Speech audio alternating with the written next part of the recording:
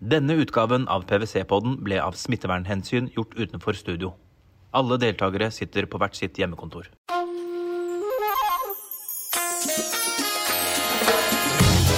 Hei kjære lyttere, velkommen til PVC-podden. Vi ser stadige oppslag om cyberangrep. Flertallet av norske bedrifter er forsøkt hacket, og mange vet ikke selv. Og pandemien har økt risikoen for angrep, så hvem er det som vil hacke oss? Hvem er målet, og hvordan i all verden kan vi stå imot disse angrepene? Og det, kjære lyttere, det skal vi finne ut i dagens podd, og det gjør vi ved hjelp av disse flotte gjestene her. Det er Olav Skar, som leder Nasjonalt Cybercrime Center i Kripos. Det er Tellef Torleifsson, daglig leder i Norfund og tidligere partner i venture-selskapet Northzone. Og så har jeg med vår egen Jan Henrik Skaus-Reimsheim, som leder PVC's Cybercrime Team.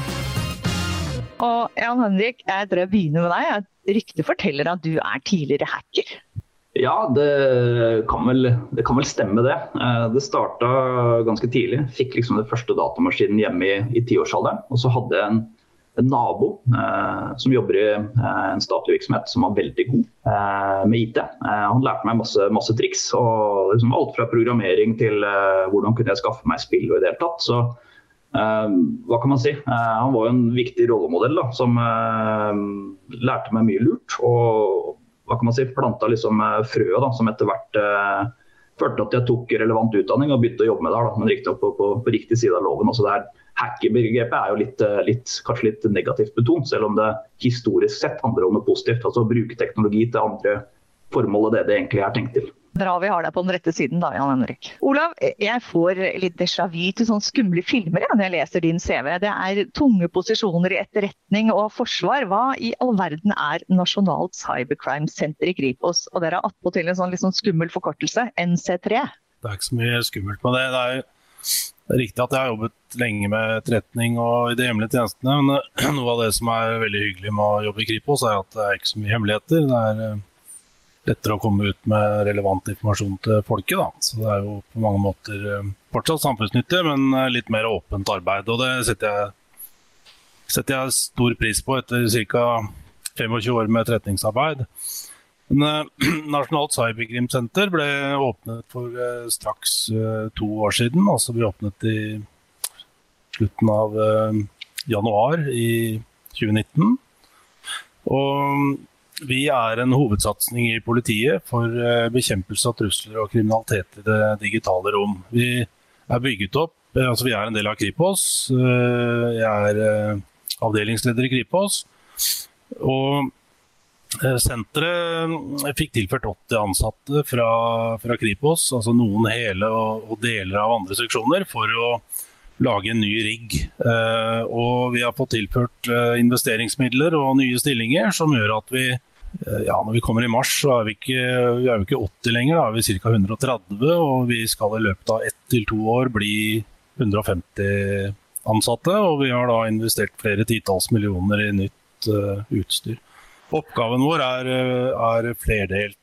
Vi er et kompetansesenter, det er jo en av grunnene til at jeg sitter her i dag. Altså, vi skal bidra med informasjon ut i samfunnet om hva ulempene med digitalisering er. Det er jo stort sett bare fordeler. Det er også noen ulemper. De kriminelle har en tendens til å oppholde seg der hvor folk er, og når folk jobber digitalt, så er også de kriminelle der. Cyberkrimsenteret skal i tillegg stå for spisskompetansen i politiet innenfor elektroniske spor, etterforskning av datakriminalitet og bekjempelse av internettrelaterte overgrep mot barn. Elektroniske spor er relevante i alle typer straffesaker, også ikke bare cyberkrim. Vi er involvert i alle former for etterforskning og gir bistand til politidistriktene. Det er vårt hovedoppdrag å sørge for at den etterforskningen som foregår i politidistriktene, også på dette fagområdet, kan bli mer effektiv. Det er jo, Altså du er involvert, eller din enhet er involvert, Olav, når noe er anmeldt som straffbart, eller når man mistenker en straffbar situasjon?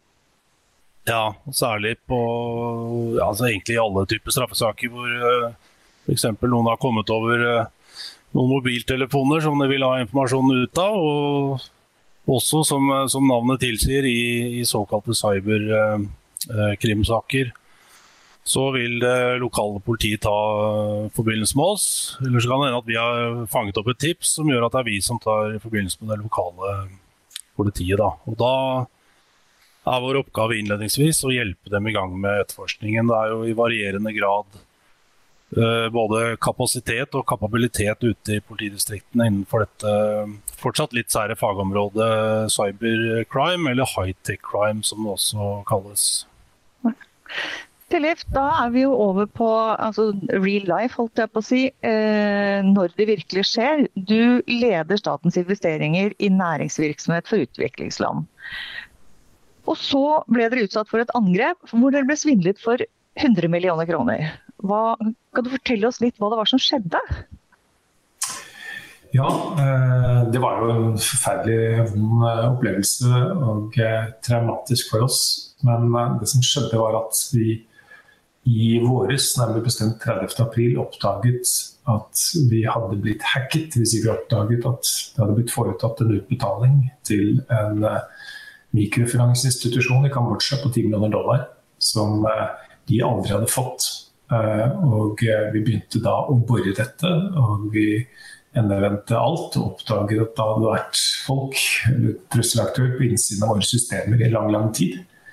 Og den faktiske hackingen eller den hendelsen som gjorde at pengene kom på avveie, hadde skjedd hele 6 uker før vi oppdaget det. Så det hadde pågått over lang tid, og vi oppdaget også etter hvert at det var folk på innsiden av vårt system i mange, mange måneder før det. Hvordan var det dere oppdaget det? Nei, det ble oppdaget ved at vi ble bedt om å gjøre en betalingsutbetaling, en ny betalingsutbetaling, hvor da til en kjent relasjon av oss, og hvor man stusset over betalingsinstrukser og hvor pengene skulle gå.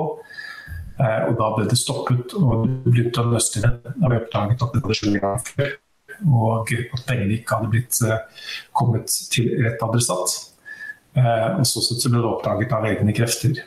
Men grunnen til at det tok så lang tid å oppdage den første hendelsen, det var at trusselaktørene var på innsiden i den forstand at de manipulerte postdialogen mellom oss og motpart, slik at når vi trodde vi hadde kommunisert med motparten, så kommuniserte vi med skurkene, og når motparten kommuniserte med det de trodde var oss, så kommuniserte de oss med skurkene, slik at de styrte dialogen mellom oss, og så sett også forfalsket dokumentasjon og forfalsket vedlegg til låneavtaler, og så sett opptrådte på en svært profesjonell måte når de var på innsiden. Så dette var ikke et sånt Nigeria-brev med at vi trenger penger, eller en direktør skal utbetale sånn og sånn. Dette var noen som visste hva de gjorde, hvor de gikk inn i en etablert relasjon, hvor de gikk inn når man visste at penger skulle overføres, og der forfalsket og manipulerte en dialog akkurat i forbindelse med en transaksjon. Når du sier de, Tellef, hvem var de? Hvem var hackerne? Ja, det skulle jeg gjerne likt å vite, og det har blitt spekulert på det av politiet, og vi hadde også hjelp av PwC som var inne i dette og hadde ulike teorier om hvem det var, men vi vet ikke. Altså pengene ble sendt til Mexico, og vi har prøvd å spore dem videre, men der var det jo i noen nanosekunder før de ble spredd rundt omkring. Og så har ikke vi eller politiet da greid å nøste seg til bunns i dette. Men det vi vet er at det var et profesjonelt miljø. Det har blitt spekulert i at denne type miljøer er i Israel, eller om det er i Russland, eller hvor det er. Men dette er miljøer som har ressurser, de har penger, og de har kompetanse, og de er målrettet, og de er også langsiktige. Jan Henrik, nå spurte jeg jo Tellef hvem var dette, og det vet vi ikke svaret på. Men vi ser jo at alt fra enkeltpersoner til kommuner og store selskaper hackes. Hvem i all verden er disse hackerne, og hva er det de er ute etter? Går det an å generalisere noe her? Ja, altså man kan generalisere på noen ulike måter. Altså, I PwC så bruker vi å gruppere inn disse trusselaktørene, som vi kaller det på jungelspråket vårt, i noen ulike kategorier. Altså, du har de mer typiske aktivistene som kanskje ønsker å fremme et eller annet politisk budskap, eller de har en eller annen ideologisk overbevisning for eksempel. De vil jo da typisk kunne spre informasjon, lekke informasjon som de har stjålet og så videre, eller prøve å påvirke opinionen om du vil. Så har du kanskje de som er mer rent økonomisk motivert, det kan godt hende det var en sånn type gruppering som klarte å gjennomføre bedrageri mot Norfund. Som de vil da typisk gå etter, altså enten det å stjele penger direkte, eller informasjon som de kan omsette på en eller annen måte, altså selge det videre til andre eller tilsvarende. Som en siste kategori da, så har du de som kanskje er mer interessert i informasjon for informasjonen selv, for å kunne få en bedre forhandlingsposisjon. Ikke sant? Og da er vi inne på industrispionasje, som kan utføres av enten konkurrenter, andre lands sikkerhets- og etterretningstjenester, eller grupper som jobber på vegne av de, for eksempel. Hvis vi ser bort fra aktivistene, Olav, og går mer over på de som har en økonomisk motivasjon for å gjøre dette, hvordan ser du at de jobber, og hvordan i all verden finner du dem? Ja, vi kan vel starte med noen trender vi ser da, i disse sakene. Vi ser jo ofte at det 4 forskjellige typer lovbrudd involvert. Det første et innbrudd, hvor da de cyberkriminelle rekognoserer. De tar seg inn i systemer og gjør seg ikke til kjenne der, men de rekognoserer datanettverket, hvor de blant annet teller hvor mange datamaskiner som knyttet til nettverket. Treffer de en privatperson eller en familie som har et nettverk, så det kanskje ikke så interessant å gå videre, men treffer de en organisasjon som har par tusen eller 30 000 datamaskiner koblet sammen, så det mer interessant å gå videre. Da kan de utføre tyveri, altså de stjeler data, eksfiltrerer data og lagrer det på servere som de kontrollerer. Og så ser vi ofte at de gjør et dataskadeverk, som jo også forbudt, og det det å kryptere dataene. Og da gjør de dataene utilgjengelig for eierne av systemet, og de gjør også bruken av datasystemet mer eller mindre utilgjengelig for eierne av systemet. Og så kan de fortsette med utpressing, altså at de vil ha penger for å levere data tilbake, eller til å åpne tilgangen til systemet igjen. Så i dette da, så ser vi jo at de cyberkriminelle godt organisert, og hva legger vi i det? Jo, det jo som med dem som med oss, det ingen av oss som eksperter på alt. Og det gjerne med de 4 forskjellige kriminelle handlingene jeg nevnte, så det gjerne 4 forskjellige typer grupperinger som stiller med sin kompetanse, og de samarbeider. Og hvis de samarbeider i nettverk, og hvis vi kaller en og en sånn gruppering for et cluster, så inngår de et samarbeid hvor de da jobber i prosjekter, hvor de går inn i et kriminelt prosjekt, og så går de ut igjen, og så rekrutterer de personell inn, altså de har stillingsannonser og intervjuer for å sørge for at det kompetente mennesker som skal være med, og de har normalt sett en hyggelig regulert arbeidstid, ikke sant? Jobber ikke for mye hver dag, de tar seg fri i helgene, og vi ser i ferier at aktiviteten går ned. Så det en stor kriminell industri. Det på mange måter den moderne formen for organisert kriminalitet. For dette høres ut som en sånn næringslivsorganisering nærmest. Og hvor jeg sitter med et inntrykk av at kanskje hackerne bedre til å følge den teknologiske utviklingen enn det den lyse siden, den hvite siden av næringslivet det noe i det, eller vi for sløve? Altså jeg tror det kan være et greit utgangspunkt, ikke sant? Hvis du jobber i en bedrift selv med spesialkompetanse og dyktige medarbeidere, hvis du speiler det opp på de kriminelle, så kan du jo tenke deg til hva de ønsker å gjøre effektivt og mindre effektivt, og så bryter du jo loven, så enkelte ting gjør de jo enklere. Og så jo dette kriminalitet som foregår på nett, så de kan jo i teorien sitte hvor som helst. Og de utnytter jo selvfølgelig det positive med det å kunne lagre informasjon på en låneserver, som vi alle kan, ikke sant? Vi kan laste informasjon opp i en sky, vi kan gå til velrenommerte selskaper som tilbyr lagringskapasitet og leieservere. Og så kan vi benytte det, og det gjør også de kriminelle. Og vi ser jo at de bygger ut et nettverk med det de kaller for kommando- og kontrollservere, som jo egentlig et stjålet begrep fra det militære, ikke sant? K2-servere på norsk, eller CC-servere på engelsk. Og så lar de disse serverne være i utgangspunktet et nettverk av servere til at de kan nå veldig mange samtidig. Og ofte ser vi at de rammer vilkårlig, altså de kommer jo ikke inn overalt. Altså de rammer jo mange flere innbruddsforsøk enn vellykkede innbrudd. Og der hvor de kommer videre og får generert nok informasjon til at det verdt å bruke enda mer tid på en enkelt bedrift, at det penger å hente, så vil de fortsette å koble på nye cluster av ekspertmiljøer. Litt tilbake til deg, Tellef. Der var det jo penger å hente på grunn av noen svakheter i systemet. Det en ekstremt utfordrende situasjon å stå i som ledelse. Hva gjorde dere når dette ble oppdaget? Vi igangsatte en hel del strakstiltak. Det ene var jo å stoppe alle betalinger. Det var en betaling som de greide å manipuleres hvis vi frøs alle betalingene umiddelbart. Vi kontaktet banken, vi satte krisestab internt, vi kontaktet politiet. Men det var også slik at vi ble anmodet og bedt om å holde dette hemmelig en periode for at politiet skulle kunne etterforske det. Og også ressurser etterforske uten at trusselaktører var klar over at det ble gjort.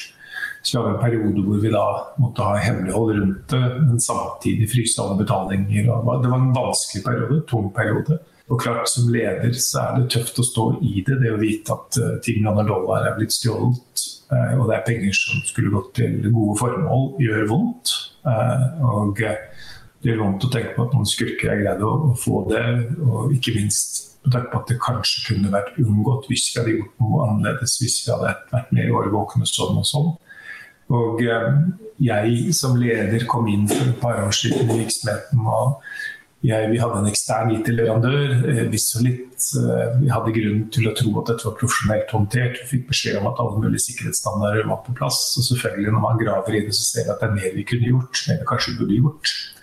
Og vi har hatt 9 gjennomganger i ettertid, vi har hatt granskninger og gjennomganger, og nå satt i gang en serie med tiltak for å bedre oss. Så et råd da, til andre ledere, det at ikke slå dere til ro med at dere har en ekstern IT-leverandør, men gå nøye inn i hvilken kravspekk man har stilt den leverandøren, og ikke stole på at leverandøren nødvendigvis tenker på deg. De opptatt av å selge sine tjenester og avgrenser og kapsler inn sitt ansvar. Og når dette problemet oppstod, så fikk vi minimal hjelp fra Vislit. De prøvde å gjøre alt de kunne for å skjerme seg selv og for å sørge for at de ikke skulle ta noe ansvar. Så det viktig å ha en viss intern kapasitet. Men dere valgte jo åpenhet i denne situasjonen. Du jo med her i dag. Noen refleksjoner rundt dette med åpenhet? Ja, altså vi bestemte oss tidlig for at her måtte vi være åpne. Dels så vi jo et statlighetsselskap, og vi eies av det offentlige, og da må vi fortelle både om gode og dårlige ting som skjer. Men uavhengig av det, så jo dette et stort samfunnsproblem, og hvis ikke vi åpne, så vil det jo ikke bli lagt tilstrekkelige ressurser på det, og folk vil ikke ta det alvorlig nok. Og dette en moderne tidsbankran, og man slipper å gå ut med maskingevær. Vi kan gjøre det hjemme i skjermede omgivelser på et hyggelig sted. Og vi har jo blitt kontaktet med mange bedrifter i ettertid som har opplevd noe lignende, og så mange som har blitt frastående store summer, som ikke har gått ut med det. Folk redd for å miste jobben, de tør ikke snakke om det. Og vi har hørt nå, når vi har vært rundt og også snakket med større bedrifter og andre, så det mange som har igangsatt tiltak som følge av det vi har opplevd. Eksempelvis var det en funksjon som lå inne i vårt e-mailsystem som ikke vi visste om, som var standard i Office-pakken. Altså at det lå inne en mulighet til å videresende e-mailer utenfor organisasjonen, uten at det var noe vi var klar over, eller noe vi visste at burde vært skrudd av. Den type funksjonaliteter som mange andre mindre tips. Så vi har tro på at ved å dele så kan vi kanskje unngå at andre opplever noe lignende, og så sett at det kan bli kommer noe godt ut av denne vonde opplevelsen. Jan Henrik og Olav, regner med at dere slutter dere til dette med åpenhet, men har dere noen tanker om hva man ikke skal gjøre når man kommer i en sånn situasjon? Hva det man absolutt ikke må gjøre? Vi har jo for eksempel løsepenger, som jeg vil regne med kommer opp i noen saker. Ja, altså det der med løsepenger og utpressing har jo vært en bekymringsverdig utvikling sett fra mitt trekk, og tør jeg kanskje lene meg å påstå at Olav vil være enig i det. Altså, det medfører jo at dette her med datainnbrudd går fra å være en litt sånn eksotisk greie som ikke nødvendigvis påfører så mye skade til å kunne bli en slags eksistensiell trussel. Det virksomheter som i løpet av kort tid etter at de har blitt brutt inn i, befinner seg i en situasjon hvor de ikke kan betjene kundene sine, produksjonslinjene stopper opp, og noen av de havner jo etter hvert på konkursens rand. Og du, Olav, har du noen tanker om hva man absolutt ikke må gjøre? Ja, så jeg må jo slutte meg til at det ikke det er ingen god idé å betale løsepenger. Så kan jeg si litt rundt det. For det første så forstår jeg jo at det blir vurdert av en bedriftsleder. Han eller hun ser jo på kostnaden med å holde systemene sine sikre og ha en IKT-sikkerhetsorganisasjon lønnet. Ikke sant? Det er en kostnad. Og så ser de den potensielle kostnaden på manglende inntjening i en periode hvis de er utsatt for ransomware eller løsepengevirus, så kan det virkelig lamme bedriften avhengig av størrelse. Men så jo eksempelet med Hydro, altså flere 100 millioner kroner i tapt fortjeneste.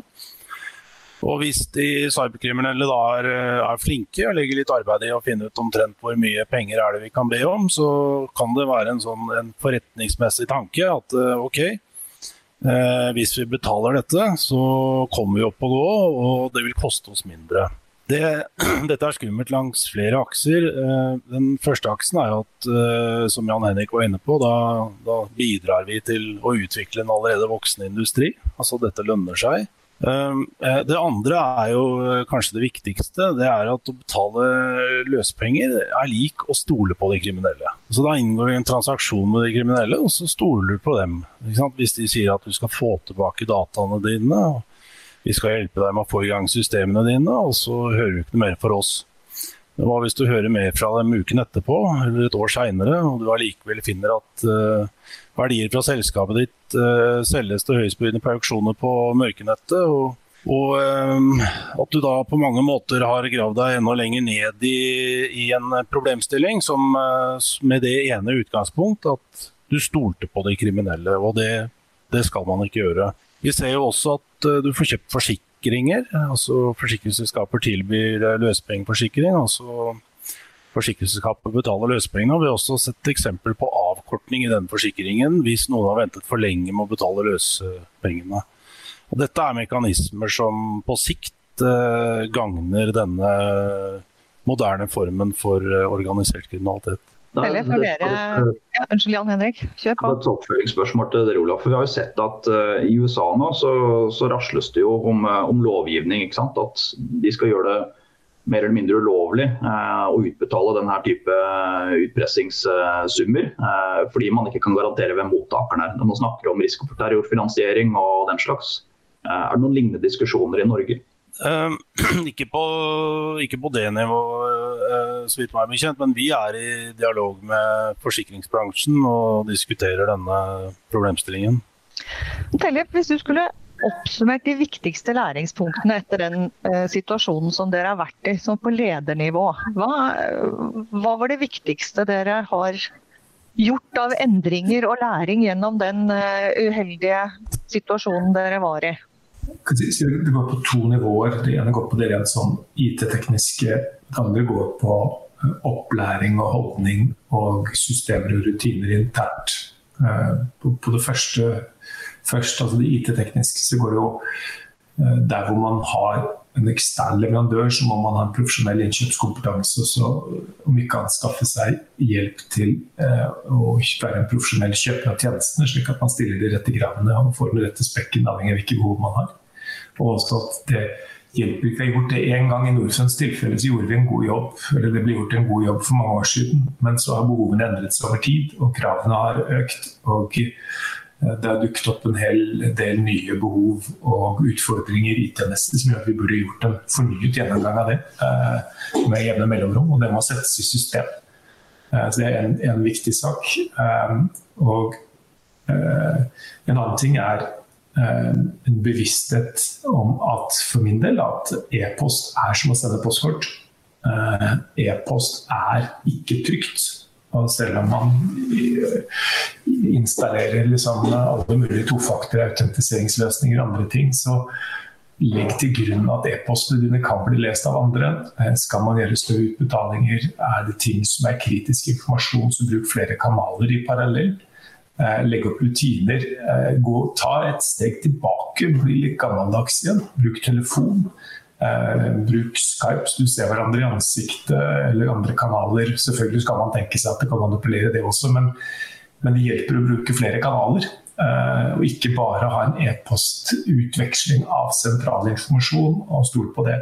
For du aner ikke hvem som i andre enden. Så det en sånn, jeg ble en periode selv ganske engstelig. Jeg skulle sende over penger privat og bygge hytte, og plutselig ble jeg livredd for at hvem det nå sender mailer til, og så videre. Det kan jo trekke litt langt. Det ikke at man ikke kan stole på noen ting, men på større transaksjoner i en bedrift, ja, e-mail et postkort. Og så litt om det med interne rutiner, så går det på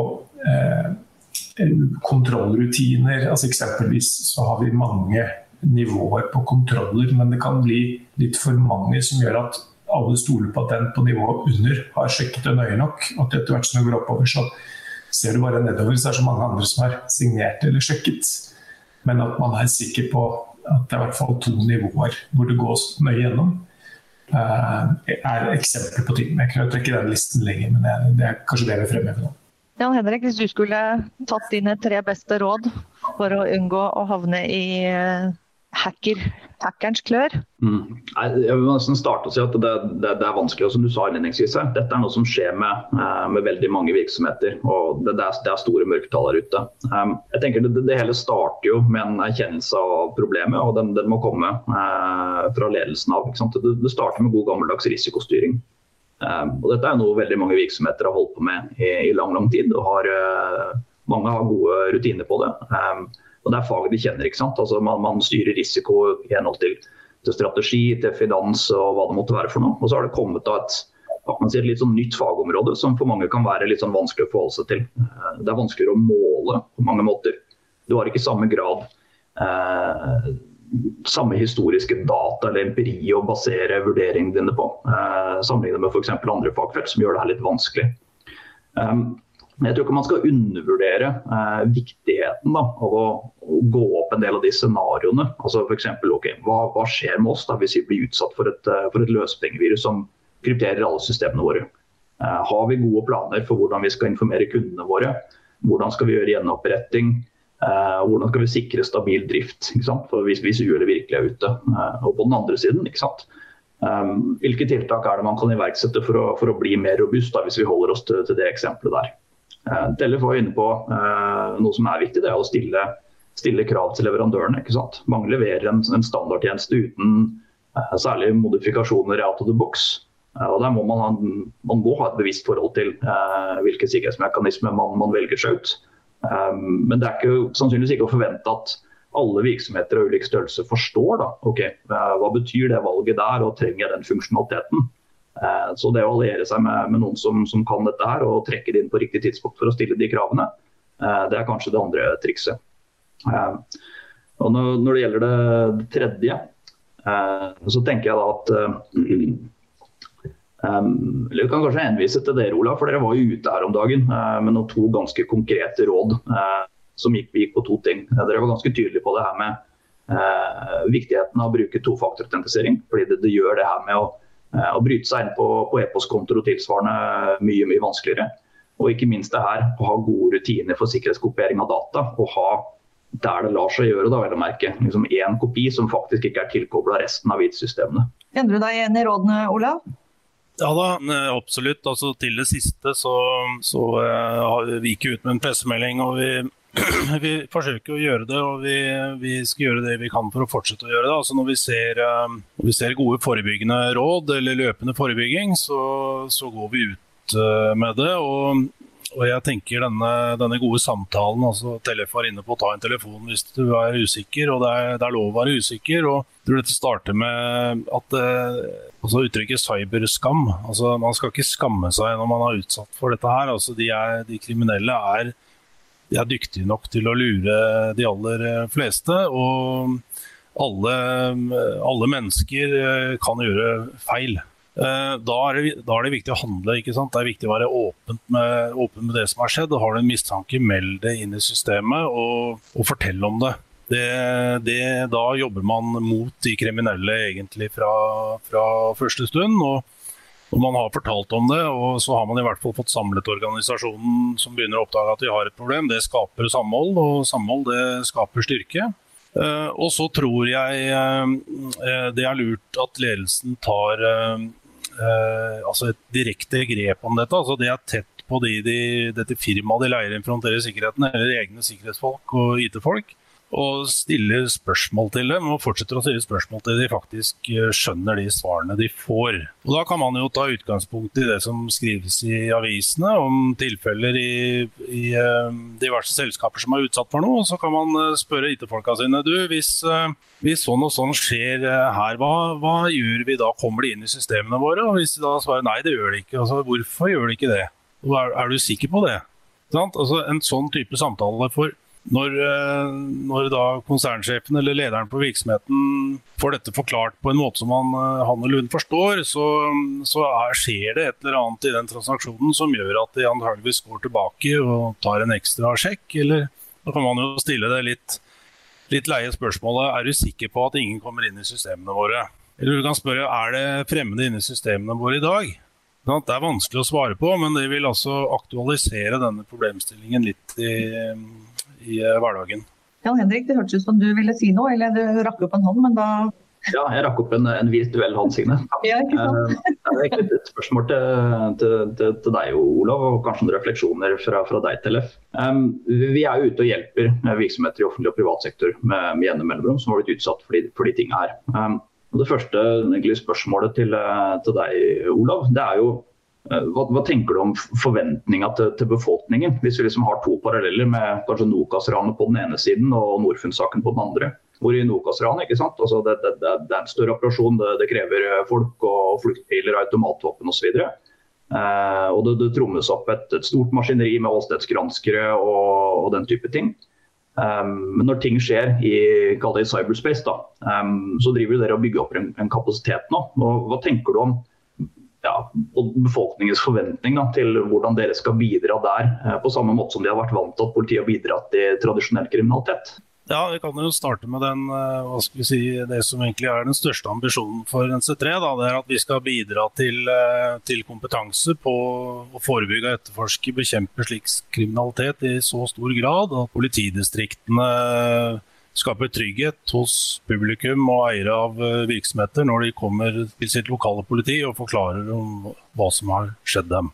Vi der flere steder i landet allerede i dag, men vi ikke der overalt. Og vi tett på politidistriktene.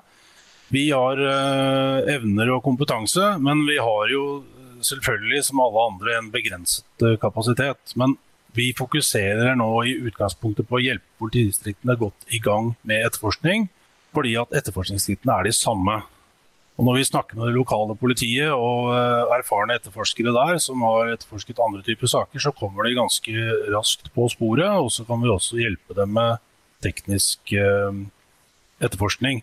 Men dette et område som krever fortsatt satsing, det krever fortsatt friske midler, det krever flere ansatte, og det tar en stund å bygge dette opp.